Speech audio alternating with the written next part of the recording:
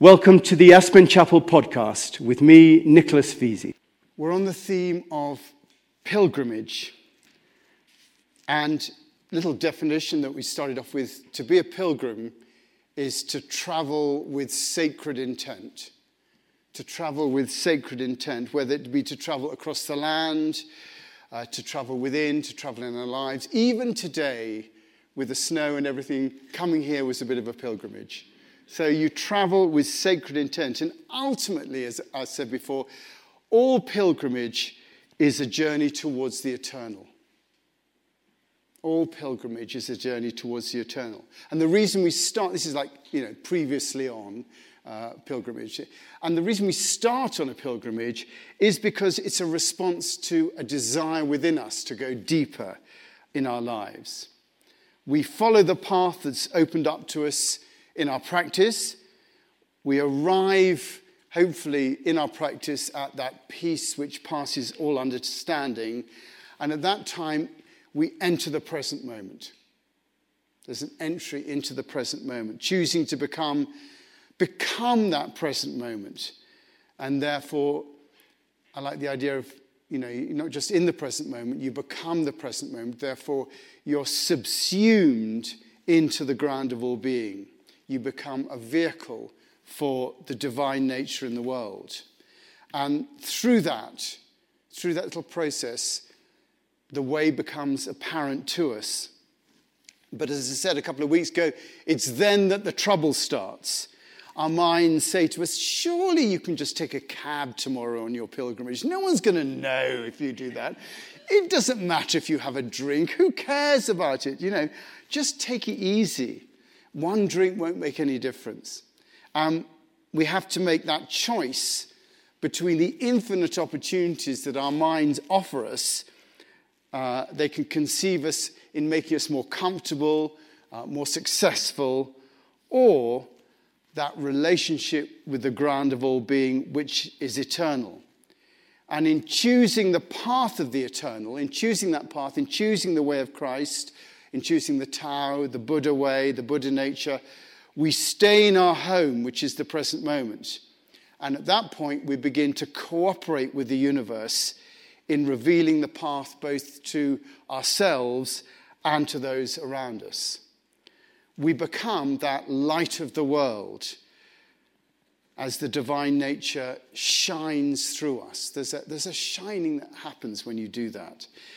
And the experience we have of this, I think, is the experience of the mind seeing with the eyes of the heart. The mind begins to see with the eyes of the heart.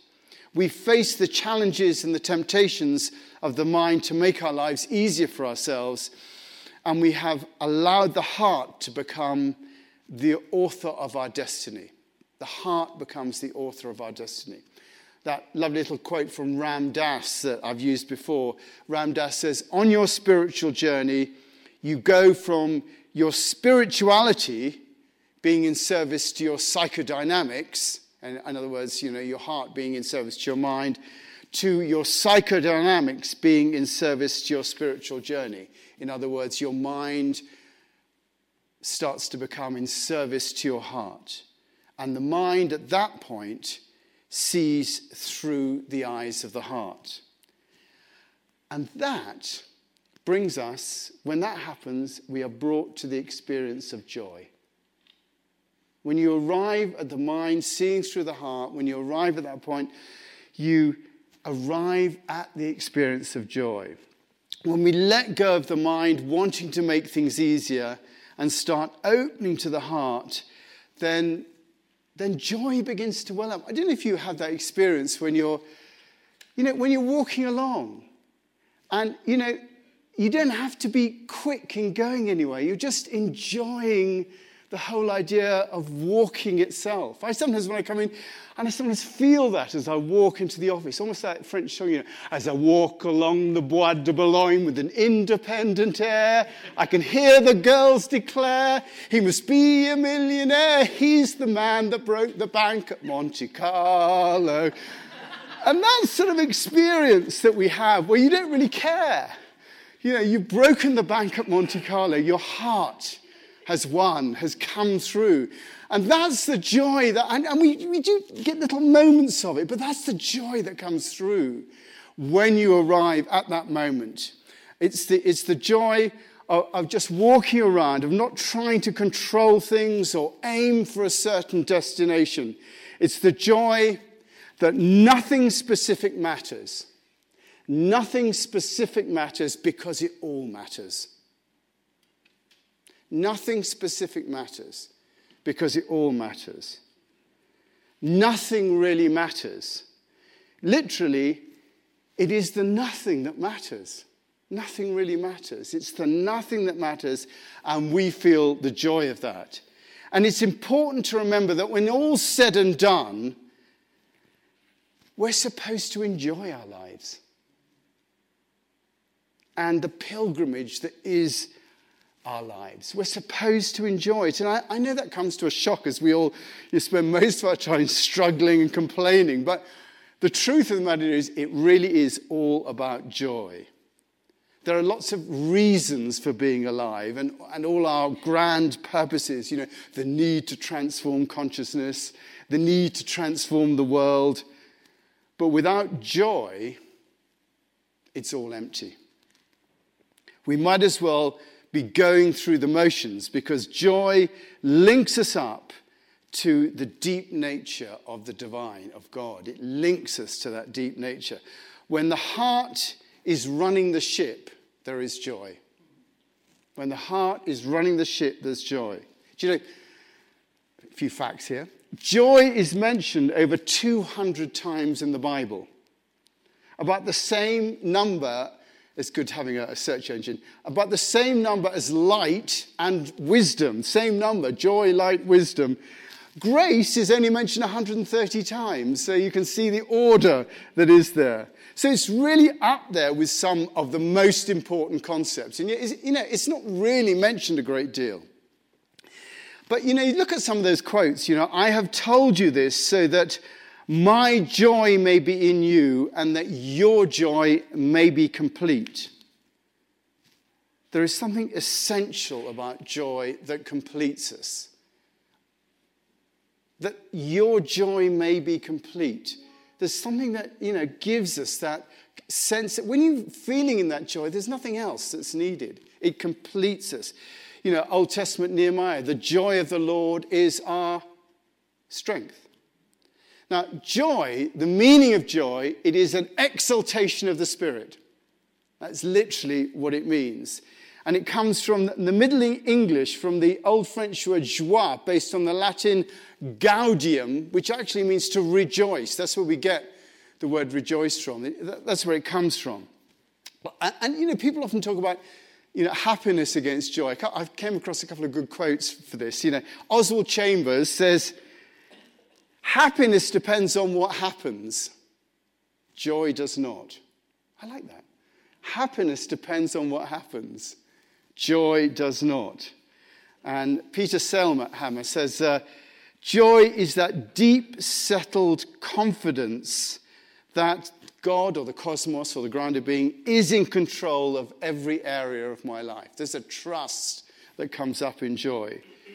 And that, again, line from the Bible, Jesus came that we might have joy. And he clearly linked that joy in turning to God. And you can see that in the parables. All those parables, the lost sheep, the coin, the found treasure, all ends in joy.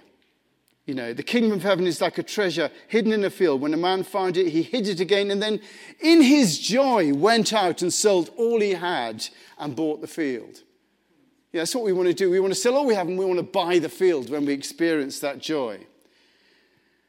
Joy is that experience we have when we realize the deep connection we have with the divine and with each other. And when that connection is realized, it opens us up to a wisdom that has a body sensation that we call joy. Joy is a body sensation. It is a wisdom that has a body sensation. And that body sensation is commensurate to that old idea from Julian of Norwich, who said, in the end, all shall be well, and all shall be well, and all things shall be well. And the person added, he says, in the end, all shall be well, and all things shall be well, And if it's not well, then it's not the end. And I quite like that. She didn't say that, but people have added that on. That essentially we're looked after. That is that experience of joy. And all is right with the world. And that really is the message and promise of a spiritual life. And that's what we're about here in the idea of pilgrimage. Real joy comes from being at peace with your life so you can rest in love. You can rest in love. It is a falling into the depths. It is a deep connectivity with all things. There's a wonderful passage from the Buddhist Dhammapada, and it's called Joy. I'm going to read it now. This is from the Dhammapada. Live in joy, in love, even among those you hate. Live in joy, in health, even among the afflicted. Live in joy, in peace, even among the troubled. Live in joy without possessions, like the shining ones. The winner sows hatred because the loser suffers. Let go of winning and losing and find joy. There is no fire like passion, no crime like hatred, no sorrow like separation, no sickness like hunger, and no joy like the joy of freedom. Health, contentment, and trust are your greatest possessions. Health, contentment, and trust are your greatest possession, and freedom, your greatest joy. Look within, be still, free from fear and attachment. Know the sweet joy of the way. How joyful to look upon the awakened and to keep company with the wise. How long the road to the man who travels with a fool. I like that.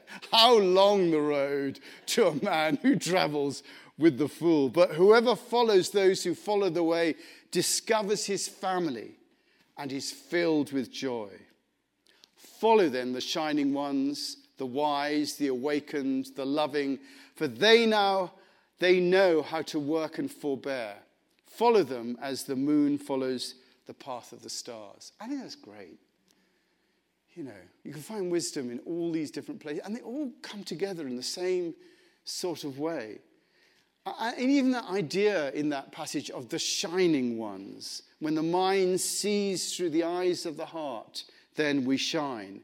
And joy is a sure sign that we are on the way, on the right path. I wonder how much joy, you know, I'm going to say here, don't you, that you experience in your life. Just worth doing a quick joy audit. You know, how much joy you experience. It is worth asking the question. And if you feel not much, if you feel not much joy, then it is worth just considering that, reaching out and thinking, yeah, well, maybe, even in times of pain. There's that famous verse in Hebrews 12, fixing our eyes on Jesus, the pioneer and perfecter of our faith. And this is the key bit. It's talking about Jesus. For the joy set before him, he endured the cross. For the joy, and that's quite an important line, for the joy set before him. He's saying that the reason that he was willing to go through all that stuff was for the joy set before him. Joy was the center of the thrust, according to Scripture. And you really have to translate that he endured the cross, his suffering, because he knew that fundamentally he was connected to God, to the divine in all things. And there was a sense of wellness, even in the pain. And on our pilgrimage, it's about going through the pain into joy. We have to reach out for that. We have to stretch down through the murky waters to touch the bottom. The fundamental truth that all will be well. That is the fundamental truth. And what comes up to us at that moment when we touch the bottom is joy. The exaltation of the Spirit, literally leaping up out of our spirit into our hearts, a leap for joy. So joy is really about wellness, knowing that all will be well. that, as Einstein, he did or didn't say, that the universe is a friendly place. If you want the Bible version of that quote, it's Romans 8:28. All things count for good to those that love the Lord. That's a great thought. This really means that whatever's happening is fundamentally okay. To be united with God is to know that true joy that's at the center of all life and that we're here to experience. The whole of the second coming is really about joy. It's about that arrival of joy. The second coming, it's not lo, he comes in clouds descending. Derek Walcott put in a fantastic poem called Love After Love, which I love. He says, the time will come when, with elation, you will greet yourself arriving at your own door, in your own mirror, and each will smile at the other's welcome and say, sit here, eat. You will love again the stranger who was yourself.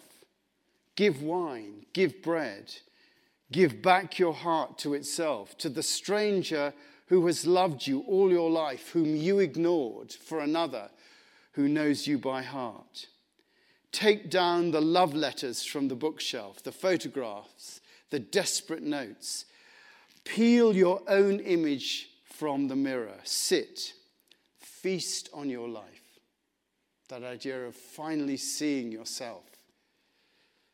That describes what it is to live in joy. When you greet yourself arriving, there is another word for joy, with elation.